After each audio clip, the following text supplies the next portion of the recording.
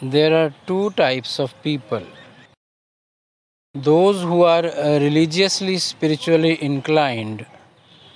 They have circumscribed their life within the philosophies, ideas, practices, codes of behavior as enunciated in their respective religious frames. This gives meaning to their life.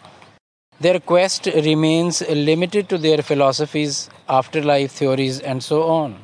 They adjust themselves with their philosophies, ideas when faced with losses, defame, relationship conflicts, disease, and so on. Now there are those who are not so inclined. Finding resilience during losses, defame, relationship conflicts, disease is a big task. They may lose themselves in entertainments, intoxications, complaining, blaming, and so on for relief. The ready made structure for relief is not available to them. Once you do not run away from the uneasiness generated from compulsion of work or from discomforting, irritating situations, your whole energy is here.